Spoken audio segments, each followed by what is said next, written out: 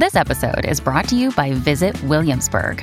In Williamsburg, Virginia, there's never too much of a good thing. Whether you're a foodie, a golfer, a history buff, a shopaholic, an outdoor enthusiast, or a thrill seeker, you'll find what you came for here and more. So ask yourself, what is it you want? Discover Williamsburg and plan your trip at visitwilliamsburg.com. This episode is brought to you by FX's The Veil, starring Elizabeth Moss. FX's The Veil is an international spy thriller that follows two women as they play a deadly game of truth and lies on the road from Istanbul to Paris and London. One woman has a secret, and the other has a mission to reveal it before thousands of lives are lost. FX's The Veil, now streaming, only on Hulu. Welcome to the New Books Network.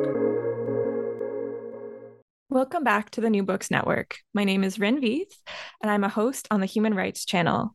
Today, we have Shanee Stepakoff here to discuss her new book, Testimony: Found Poems from the Special Court for Sierra Leone.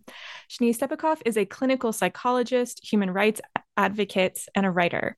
Shanee additionally holds an MFA from the New School and is currently completing her PhD at the University of Rhode Island. Additionally, just a really quick note before we get going that like many works of human rights, we will be acknowledging the existence and describing a bit violent acts like rape and torture, in case that's a concern for you. But with all of that, thank you so much for coming on the show, Shanee. Thank you for inviting me. So to start, this is a very typical New Books Network question. What brought you to this project in the first place? Yes. Well, it was unexpected and unplanned in the first place. I was actually living in Sierra Leone, and I had lived in Guinea for a year before that, working with Sierra Leonean and Liberian refugees for an NGO called the Center for Victims of Torture. And then I was working as a psychologist for the War Crimes Tribunal in Sierra Leone, which is called the Special Court for Sierra Leone. And I was hearing and reading, because I also read written testimonies and heard a lot of oral testimonies. And I was struggling in many ways with my own vicarious trauma. The impact of hearing about atrocities over and over again, hour after hour, day after day, year after year. And one night, late at night, everyone else was gone. I was alone in this sprawling court compound. It's almost like a whole village in and of itself in Freetown. I just spontaneously started to shape one of the testimonies into line breaks and form. And I didn't realize it consciously at the time, but I think I was kind of unconsciously driven to give this overwhelming testimony some type of shape and form as a way to kind of contain it. And that became the first poem. And then from there, I began to recognize that this process of distillation could actually bring greater attention to what was actually being said, because there was a lot of legalese, there was a lot of interjections from lawyers and judges, there was a lot of bureaucratic things, and sometimes you could practically lose the voice of the witness. So I thought by creating poetic expressions, distillations of the actual testimony, which I refer to as found poems, it could bring a closer and a more intense attention to what was actually being testified about. Yeah. So this book is really, as you said, set against the backdrop of the Sierra Leone War Crimes Tribunal, right? And as this really forms the heart of this book, for those who might be unfamiliar with this particular tribunal, can you give just a sort of short summary of I guess, context that might be helpful for listeners? Thank you. Yes, I'll talk about it briefly here, but for anyone who does go on to obtain the book, I do give quite a detailed introduction in the book, hopefully not too didactic. I try to still express it in in a decent prose, but I do provide quite a bit of context. So there was an 11-year war in Sierra Leone, and it went from 1990 to 2001, pretty much, and or actually 1991 to 2002, yeah. And it was a war that had a lot of atrocities, as many wars do. And after the war was over, there's the question of what a society does to transition into a peacetime government, a peacetime way of life, and so forth. And that whole field, which a lot of people are not that familiar with because it's still fairly new, that whole field is referred to as transitional justice. So the branch of human rights that deals with war crimes tribunals, truth commissions, things like that is referred to as transitional justice, because you're helping a society transition from war to peace. And societies have different ways of doing that. And of course, in South Africa, after apartheid, was the Truth and Reconciliation Commission. So in Sierra Leone, they had both. They had a Truth Commission, and they had a UN-backed war crimes tribunal. The tribunal was what's called a hybrid tribunal. So it was a joint effort by the UN and the international community and the post-war Sierra Leonean government. So both of those entities joined together to create this tribunal, and they carried out a series of trials. All the trials were held in Freetown except the very last one, which was the most well-known and sometimes confused people, because the most well-known one was former Liberian President Charles Taylor, who was tried by the Special Court for Sierra Leone, but in The Hague. They used the International Criminal Court in The Hague as a venue. So some people think he was tried by the ICC, but he wasn't. He was tried by the Special Court, but for security reasons, because people were afraid that he would be, someone would be bribed and he would be released from prison or something. So he was tried by the Special Court in The Hague, but all the other trials were held in Freetown. And does that address the question you were asking in terms of context? Absolutely, yes. Okay. So this book is different from most books on the New Books Network, I would say, and definitely different from most books on the Human Rights Channel, because it's a work of poetry, which is part of why I was just so excited to see this come into my inbox. And so I'm curious, why do you think poetry is a good framework for discussing or engaging with these big questions of human rights, or of trauma as well? Yes, thank you. Well, I think poetry is basically a distillation. Any kind of poetry usually involves some type of distillation where you're trying to say the most with the fewest words or with the most potent words. I think poetry has a way of staying in one's memory. You know, it's easy to sort of forget a lot of long, complex nonfiction books that one might read about the history of Sierra Leone or about the war. But poetry tends to reach deeper and touch people in a deeper place that involves both cognition and emotion.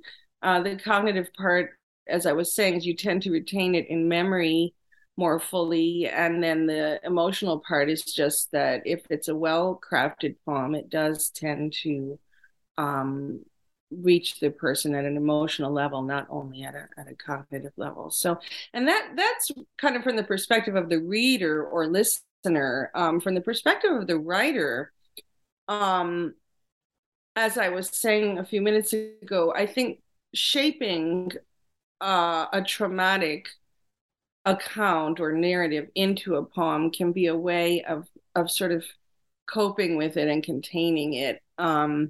Because if you are writing about trauma, it can quickly become overwhelming. And one thing that I was absolutely fascinated by, and people might be skeptical, but this is really the truth. I worked on these poems for several years, and then I was in the late stages of compiling them. And I discovered that Charles Resnikoff had written a book of testimonies from the Nuremberg Tribunal after the Holocaust, using the same technique, basically the same technique, condensing, distilling, shaping, line breaks, and so forth. And I had not, at least not that I was aware of, I had not come across his work. So I really started to ask myself, how is it that he and I were writing in completely different contexts, different eras, different situations, and yet we kind of happened upon the same method of making poems? And it made me think that maybe there's something about atrocity that just leaves you sort of dumbstruck. It's just very, very hard to come up with words.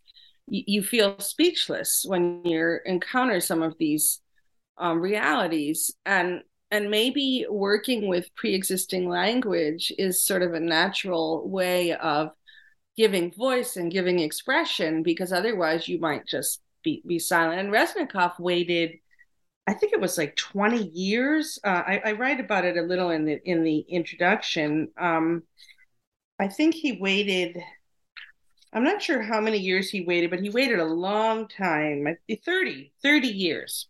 So Resnikoff waited until 30 years after the Holocaust to make those poems. So I do think there's a process of sort of figuring out a way to give words to what feels unutterable. That's a perfect segue actually to my next question. I was really struck, and this is not just the lover of Russian poetry in me, but I was really struck by the quotes that you use by Osip Mandelstam at the beginning of your book. I have forgotten the word that I wanted to say, and my thoughts unembodied return to the realm of shadows. And you invert this and you write, I have found the word that I wanted to say, and my thoughts now embodied is reclaimed from the realm of the shadows, or realm of shadows. How did this help shape your practice of found poetry? And I'm thinking particularly in sitting with these transcripts from the tribunals. Yeah, thank you. That's a great question. And I'm really glad you noticed that quote, because it's an important quote. Well, the original quote from Mandelstam, I first became familiar with because I'm also a registered poetry therapist, which is a field a lot of people don't know about, but it's existed just as long as the other creative arts therapies, music therapy, dance therapy, psychodrama. And in that field, we work a lot with pre-existing poems. So in other words, you try to find a poem that kind of speaks to the client's experience, and then when they see it, they have kind of a flash of recognition and resonance, and it can be very healing for them. So that's where I originally encountered the original quote. I have forgotten the word I wanted to say, and my thought unembodied returned to the realm of shadows, because it was the idea that sometimes a person needs to see their feeling and their experience represented in some type of form, linguistic form or some other artistic form. It could be art, visual art, and so forth. The converse, which you shared, my thought now embodied is reclaimed from the realm of shadows. That's what it felt like to me, because of the way these voices and these testimonies were getting buried metaphorically and literally. Buried metaphorically, as I was saying, in the midst of a lot of legal jargon, a lot of very long, 7-8 hour days in court, a lot of lawyers arguing and that sort of thing, but also buried physically, because once the tribunal was over, hardly anyone is reading these testimonies unless they're doing legal research or something, but the general public, no. So they're basically in file cabinets or in digital files. So I thought that by embodying some of these voices and experiences and testimonies in a book form, first in the form of poems and then eventually in a book, it would kind of bring them forth in a way that wasn't likely to happen otherwise. Yeah. So also, unlike many I've spoke with on this channel, you have a background in clinical psychology. And so I'm curious how this past training informs your work. And also, feel free to speak a little bit to your own involvement in this particular tribunal. Yeah, thank you.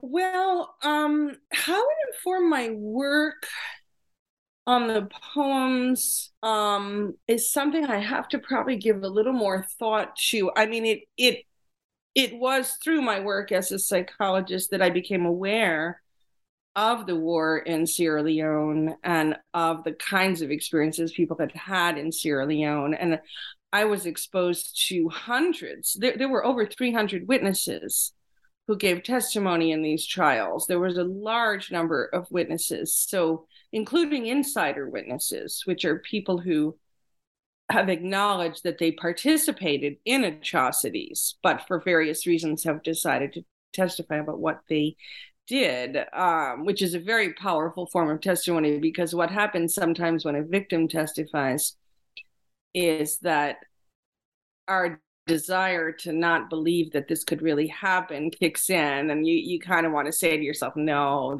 they maybe they imagine this, maybe they're exaggerating. But when you have the testimony from the insider who says, yes, this is what we did, and they describe in detail, and they were a perpetrator, I mean, you can't go into denial really about that. So anyway, but that's a separate issue. But yes, I was exposed to hundreds of testimonies and transcripts, and I think what I tried to do was choose, 8 or 9 representative ones that would touch upon different aspects of the war, as almost archetypal or prototypical aspects that were known to have happened in the war. So a child soldier, or what we refer to as a child ex-combatant,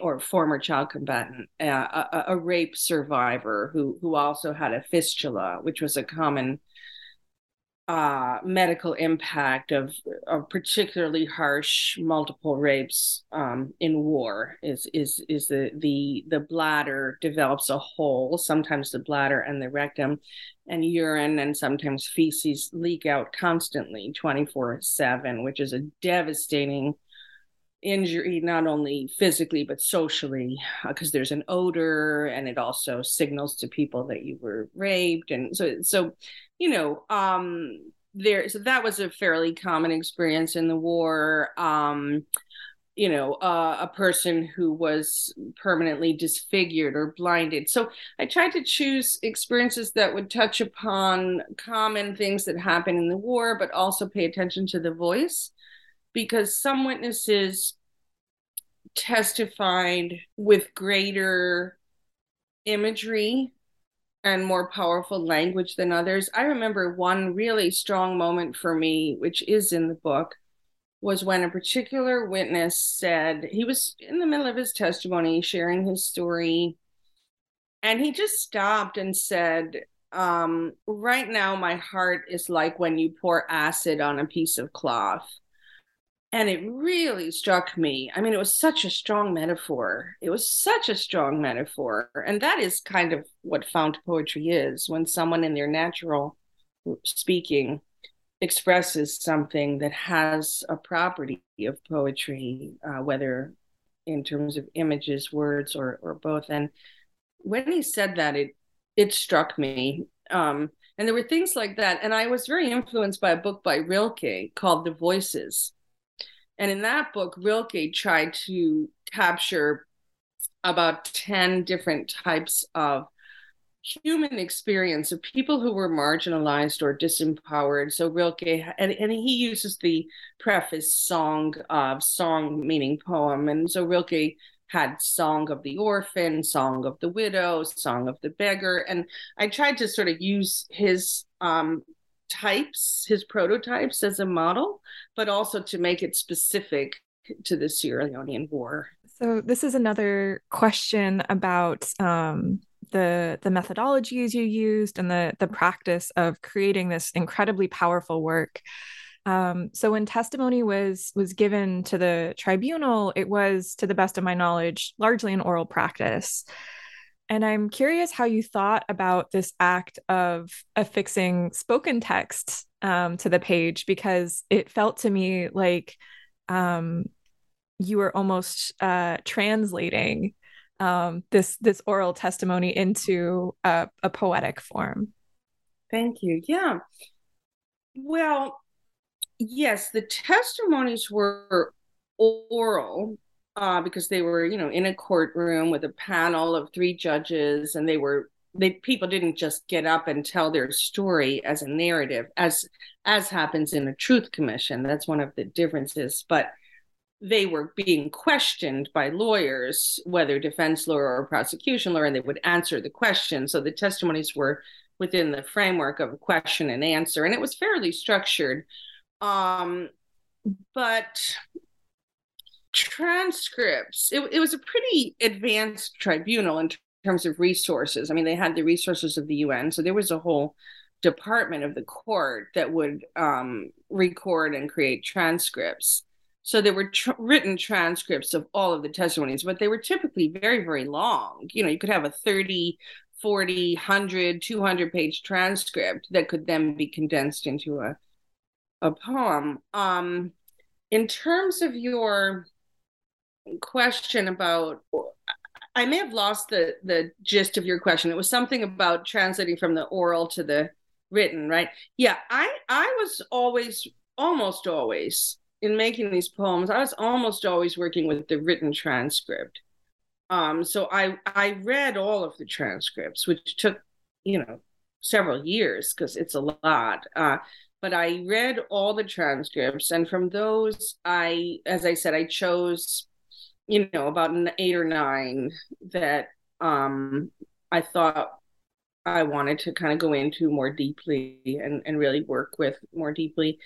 And then I worked with what was already there on the page. And I used literary devices and poetic devices, which is basically giving it a title, creating line breaks, using repetition. That was a technique. I had read Gertrude Stein's 3 Lives just shortly before I started working on these. And she uses repetition a lot in that book. And she uses it very creatively and powerfully. And repetition is also used a lot in West African culture. It's used in storytelling and other kinds of oral expression.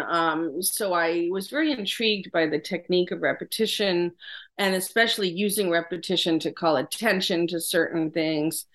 Rhythm, I paid a lot of attention to rhythmicity. I paid a lot of attention to assonance and alliteration. You could put words together in a way that had a more powerful literary and poetic impact by just using these techniques of assonance, alliteration, rhythm, line breaks, as I was saying, stanza structure. So instead of a long prose trial transcript, you've got stanzas. So you've got stanzas, you've chosen where to put space.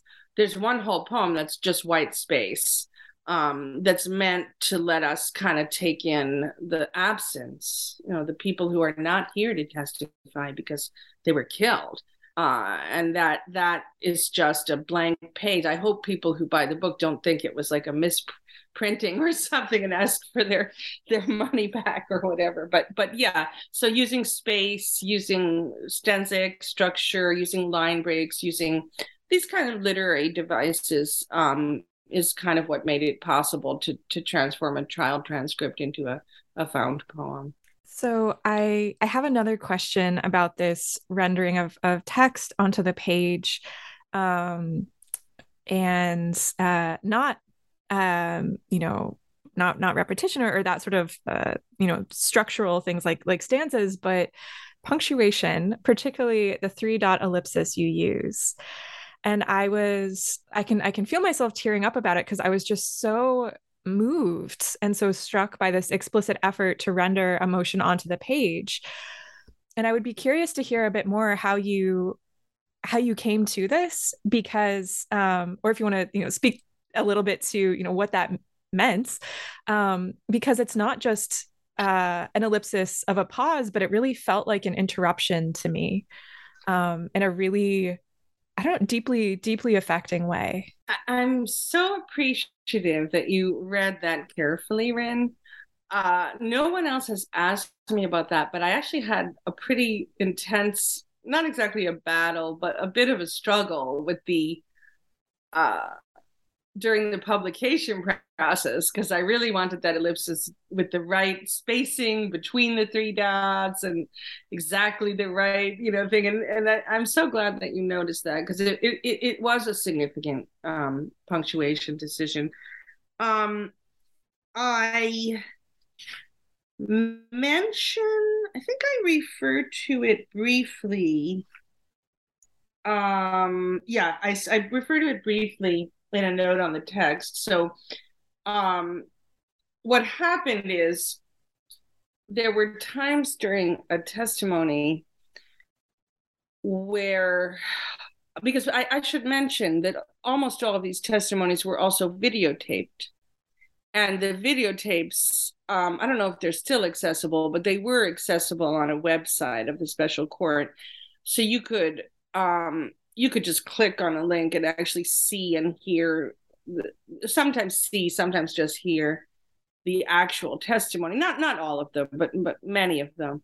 So, and I was also present. I mean, I was present at the court for almost 3 years. So sometimes a witness would be testifying and all of a sudden they would just burst into tears. It just became overwhelming. Maybe they were telling their narrative even in a fairly mechanical way, or they were telling it not in a mechanical way, but their emotion was contained. And then all of a sudden, whatever the trigger was, whatever erupted in them, or whatever was touched in them, they kind of erupted in tears. And usually when that happened, because the judges don't like to see someone crying, that's a whole other issue. I actually think if you always call a break as soon as someone starts to cry, you actually miss the truth of their full experience and their grief. I think it would be meaningful to, if the person wants to and hasn't asked for a break, to be there for a few minutes while they cry. I don't think that's inhumane, because how do you know the full extent of their grief and loss and sorrow if the moment they start to cry, you say, I call a 1 hour recess. But I mean, I think it was generally done out of a sense of compassion. The assumption was that if a witness has started to cry, they probably want a break. And that was often true, not always, but that was often true. So the ellipsis usually signified that at that moment, the witness had started to cry.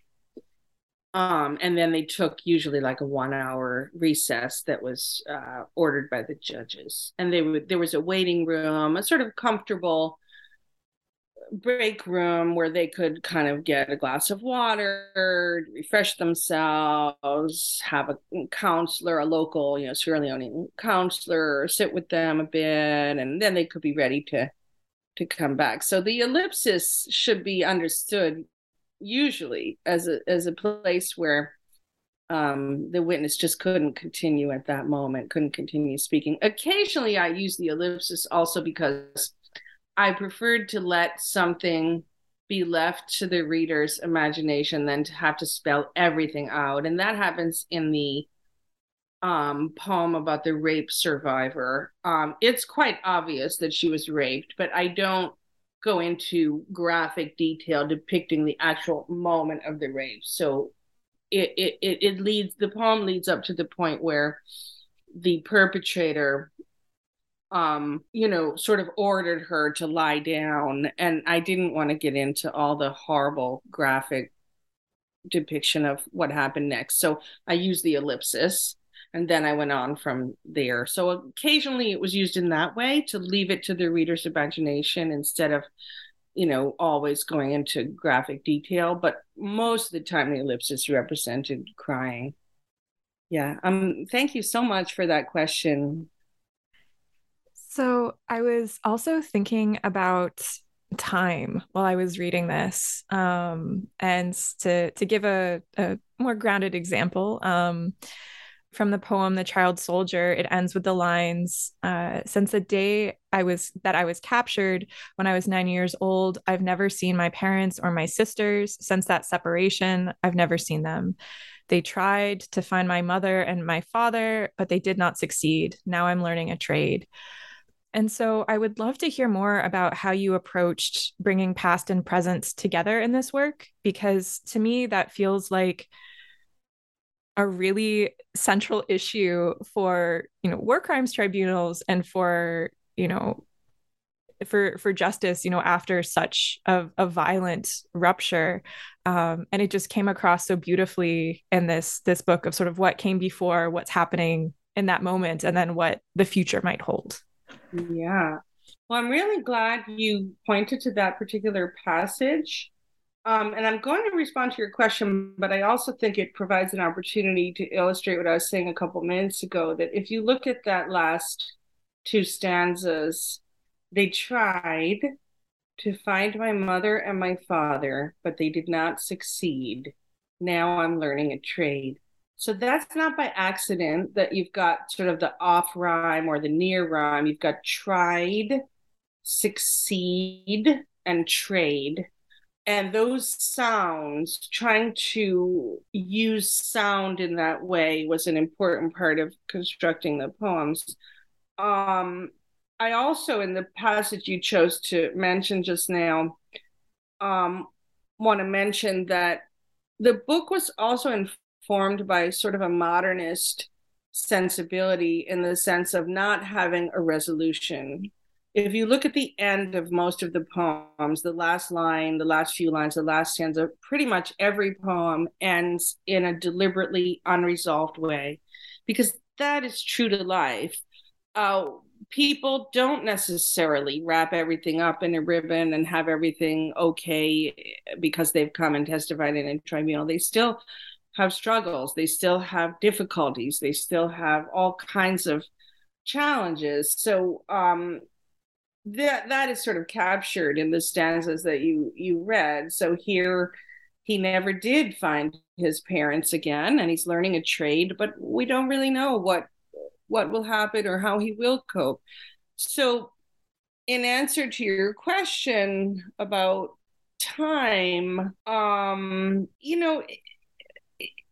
there's a sort of double awareness that I have in regard to the situation in Sierra Leone. On the one hand, people still visualize it as though it's still actively at war. They're afraid to go there. They picture it as horrific things still happening. And, the war has been over for more than 20 years now. I mean, there have been some issues with political tensions and even some political violence and even some deaths. But if you compare it to the Middle East, I don't think, I don't think the Israelis and Palestinians have ever had 22 years of relative peace, without a full-scale war. So in some ways, it's an achievement that there's not been another war, and they have had elections, and some of the elections have been rated as fairly free and fair. I mean, there are still issues. I don't want to be Pollyannish, but relatively speaking, I think they've done pretty well in the post-war period of the last 21 years. On the other hand, as I was saying a few minutes ago, the issues that the book touches upon are still unresolved, and war could happen again, as often does. It's no guarantee just because a poem was written about someone or they gave a testimony. There's no guarantee that that they're going to really be okay. So we're left kind of aware of what people have gone through, hopefully more aware than one would be if they hadn't read the book. But knowing that people's lives continue to involve difficulties and struggle. One thing that's been meaningful to me, I've had Sierra Leoneans tell me, because it's actually fairly controversial with some of the issues and debates going on nowadays in the literary community about representation. It can be considered somewhat controversial that I, as a quote unquote outsider, although I was pretty deeply involved with the country and culture. I also have a daughter I adopted from Sierra Leone and raised, and we've been back several times and so forth. But still, it's fairly controversial that I, as a outsider, wrote this book, and it's been really meaningful to me that I've had many Sierra Leoneans tell me that I was able to articulate things, express things, tell certain stories, give voice to certain experiences that none of the Sierra Leonean writers or poets have done. The book has a resource list, and I try to raise attention and advocate and give referrals for a bunch of Sierra Leonean and writers and poets, and I do want to highlight their work. But I have had people tell me that in this book there are things that had not been written about from the insiders within the culture. So that has been really meaningful to me to hear. And the book was positively reviewed. There are blurbs from several West African, including Sierra Leonean authors. There's an introduction by a Sierra Leonean writer. So that I feel good about that, because that doesn't always happen. So I'm in reading, it sounds strange, I guess, to say, I read a book and I thought about gaps and silences, but I was thinking about the power of words alongside silences and gaps. And it's something that you touch on in your introduction to the poems of, struggling to find the words, and how, the struggle to find the words after trauma, including the vicarious trauma of witnessing the testimonies and doing the support work that you did throughout this tribunal. To briefly read the end of another poem, The Rape Survivor, it ends with, "I'm still not well. From the time these rebels raped me, I'm still ill, but I can answer questions and I can speak. I'm still not well, but I can answer questions and I can speak." And so I'm curious how you thought about the capacity to testify and put words to or speak to these horrible things that happened, alongside the trauma of the Civil War that happened. Yeah. Thank you for that. I've been very influenced by a trauma theorist who works out of Boston, Harvard Medical School, called Judith Herman. And she wrote a classic book that was published in 1992 called Trauma and Recovery. And in that book, she talks about the idea that one of the paradoxes of trauma is that it simultaneously stimulates a desire to speak and an inability to speak. So you've got both of those contradictory impulses or contradictory realities coexisting. There's a deep need to speak and very often an inability to speak. So here, I'm so sorry. I think I lost the main point of your question. Could you just restate it so I can properly focus on that Absolutely. part from the rape survivors poem? Yeah. So she says, and this is an example where I used repetition. I thought it was important to repeat that last phrase. And again, it speaks to that unresolved aspect. She says, "I'm still not well. From the time these rebels raped me, I'm still ill. And but I can answer questions and I can speak. I'm still not well, but I can answer questions and I can speak." So that is what she can do. That is what she still has. She has her voice.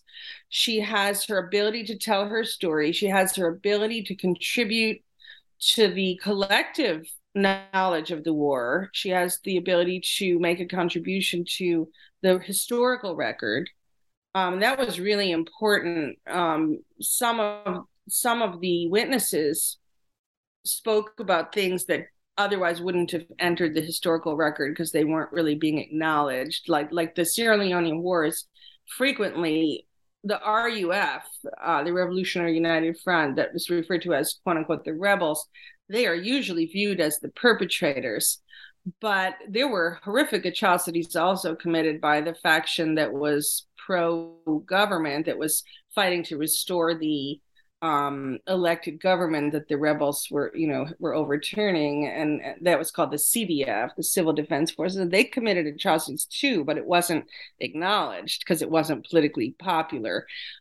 So witnesses using their voice, speaking about their experience, telling what they had been through, that helped to create a more accurate and more complete historical record. So here she is basically disabled. She's socially rejected. She's got a fistula. She's struggling. She's having a really hard time, but there is something she can do. She can answer questions and she can speak, and she did. So, does that respond to your question? I may have missed part of your question. No, absolutely. Yeah, that actually links well with the next question that I had. And thinking about the gaps and sort of what comes in the midst of this trauma, and as and in that pivotal moment of trying to shift away from continuing violence in the tribunal setting, I was thinking about how individuals bear witness to atrocity, to shocking human rights abuses, whether it is in that moment or whether it is bearing witness to the testimony of what happened.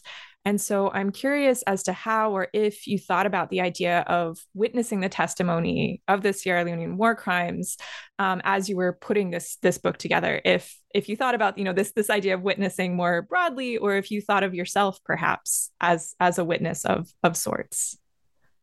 Yeah, it's really an interesting question. I gave a lot of thought to the epigraph. There's an epigraph for the book that is extremely important to me. That's from Coleridge, from the Rime of the Ancient Mariner. And it goes like this. Since then, at an uncertain hour, that agony returns. Until my ghastly tale is told, this heart within me burns. Since then, at an uncertain hour, that agony returns. Until my ghastly tale is told, this heart within me burns. Now, there was a parallel process that went on, because that epigraph refers to the witnesses themselves. This was voluntary testimony. Nobody at the Special Court for Sierra Leone was subpoenaed. They or maybe one or two government officials, but in general, almost all of the 300 plus witnesses chose to testify. So not everybody wants to do that. Some people want to try to forget and move on if they can.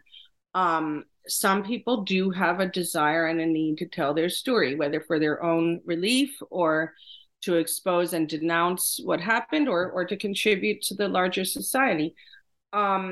So this epigraph refers to the witnesses' need to tell their tale, their story, but also it referred to me as the writer. And that's why I chose it as the epigraph, because I had now heard all these stories. So I become a witness to the witnesses. I have borne witness to the witnesses' experience through hearing, through listening, through reading. And now I'm holding all of that. So I've got all these stories now in my awareness. I'm aware of these various things that happened, really horrific things that happened. I mean, any war has violence. We all know that. But there were extremely horrific things that happened in this war. So now I'm holding that in my awareness. And I wanted to bring that forth on the page in a way that others could become aware of it. So in a way, it was also this, until my ghastly tale is told, this heart within me burns. In a way, it becomes partly the not, I mean, I certainly can't claim that I had the direct experience. I obviously didn't suffer what these individuals suffered or go through what they went through, obviously. But in a way, when you hear a story and you're holding that in your awareness, it doesn't completely become your story, because it's still that other person's story, but it becomes something that you have to wrestle with. You have to grapple with, what do I do with this? Do I try to forget about it? Do I put it in a file cabinet and just not think about it, but it's there? Do I burn the pages that it's written on, or do I bring it forth in some way? So I really wanted to try to bring it forth in the form of these poems and ultimately this book. But I talk a little bit in the introduction. I had my first exposure to human rights abuses had been when I was fresh out of college, quite young and fairly naive. And I went to South Africa on a special internship program. I ended up getting involved with an anti-apartheid center near Johannesburg, where I stayed for about 5 months. And I did a big project on torture victims and ex-detainees, and I collected a lot of testimonies from there. And then I got back, 1987, I got back to the States. It was still in the worst part of apartheid. I didn't do anything with those. Those sat in a file cabinet for decades and decades. I mean, even now, I have never really published those or done anything with them other than refer to them briefly in the introduction to this book. So that would be an example of what one does when one has borne witness to the witness, but doesn't feel able to do anything more about that. And I tried to push it out of my mind because what was happening under apartheid was also really horrific. But this time I was older, I was more mature, I'd had a long career doing human rights related work and so forth. So this time I felt more able to figure out a way to bring some of this material forth.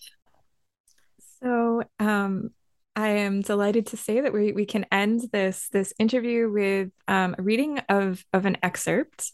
And I would love to hear you read this excerpt. I believe it's from the poem Amputee's Mother.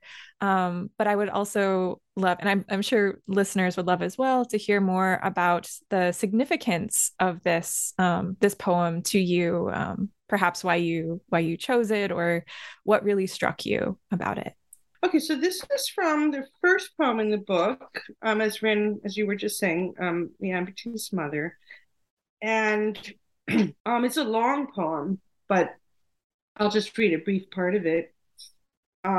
So the context in this part of the poem that I'm about to read is that both the speaker and her child have had their arm deliberately amputated by the rebels, and they are trying to survive by walking with the missing arms to get to some sort of village or help. So that's what's happening at this point in the poem.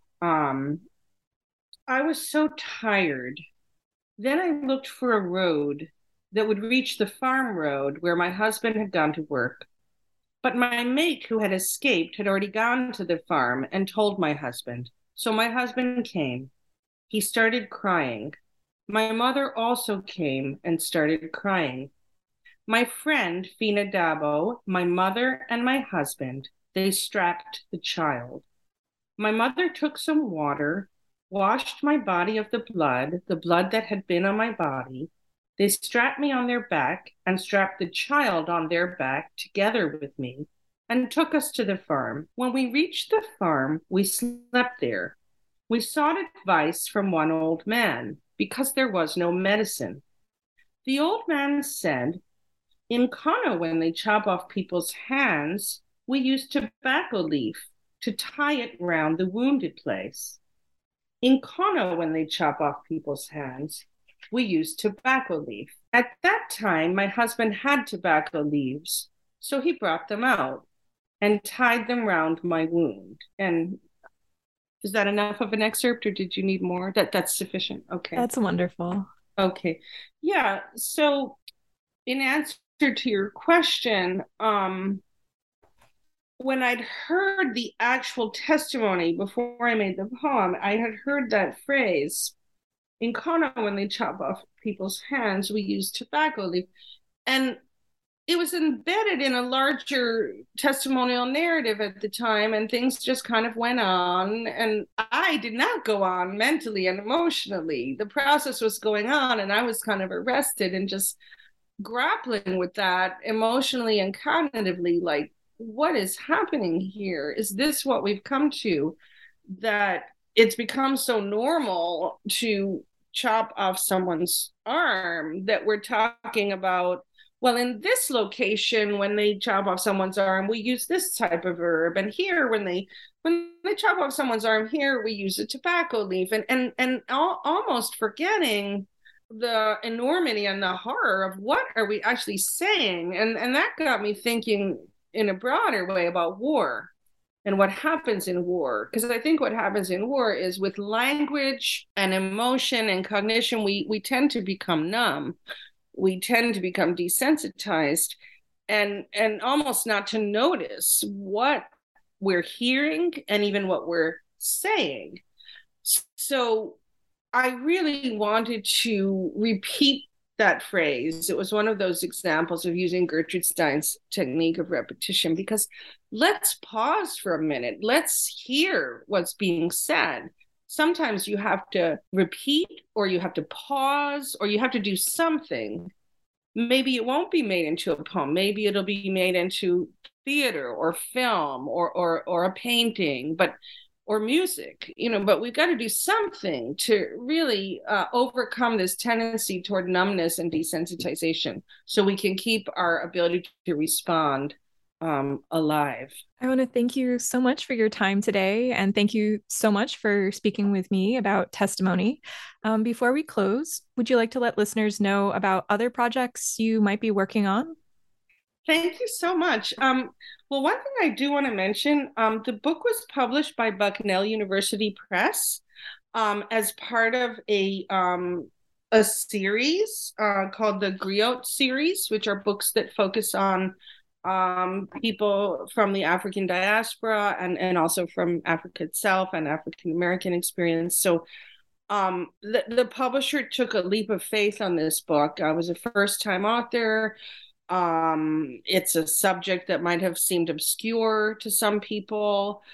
There was an incredible poet, a beautiful person named Carmen Gillespie, who chose to take the first steps toward accepting the book, and then later it went to other levels. But she passed away during the process that the book was being accepted, and then it was picked up by the editor at Bucknell, Suzanne Giotte.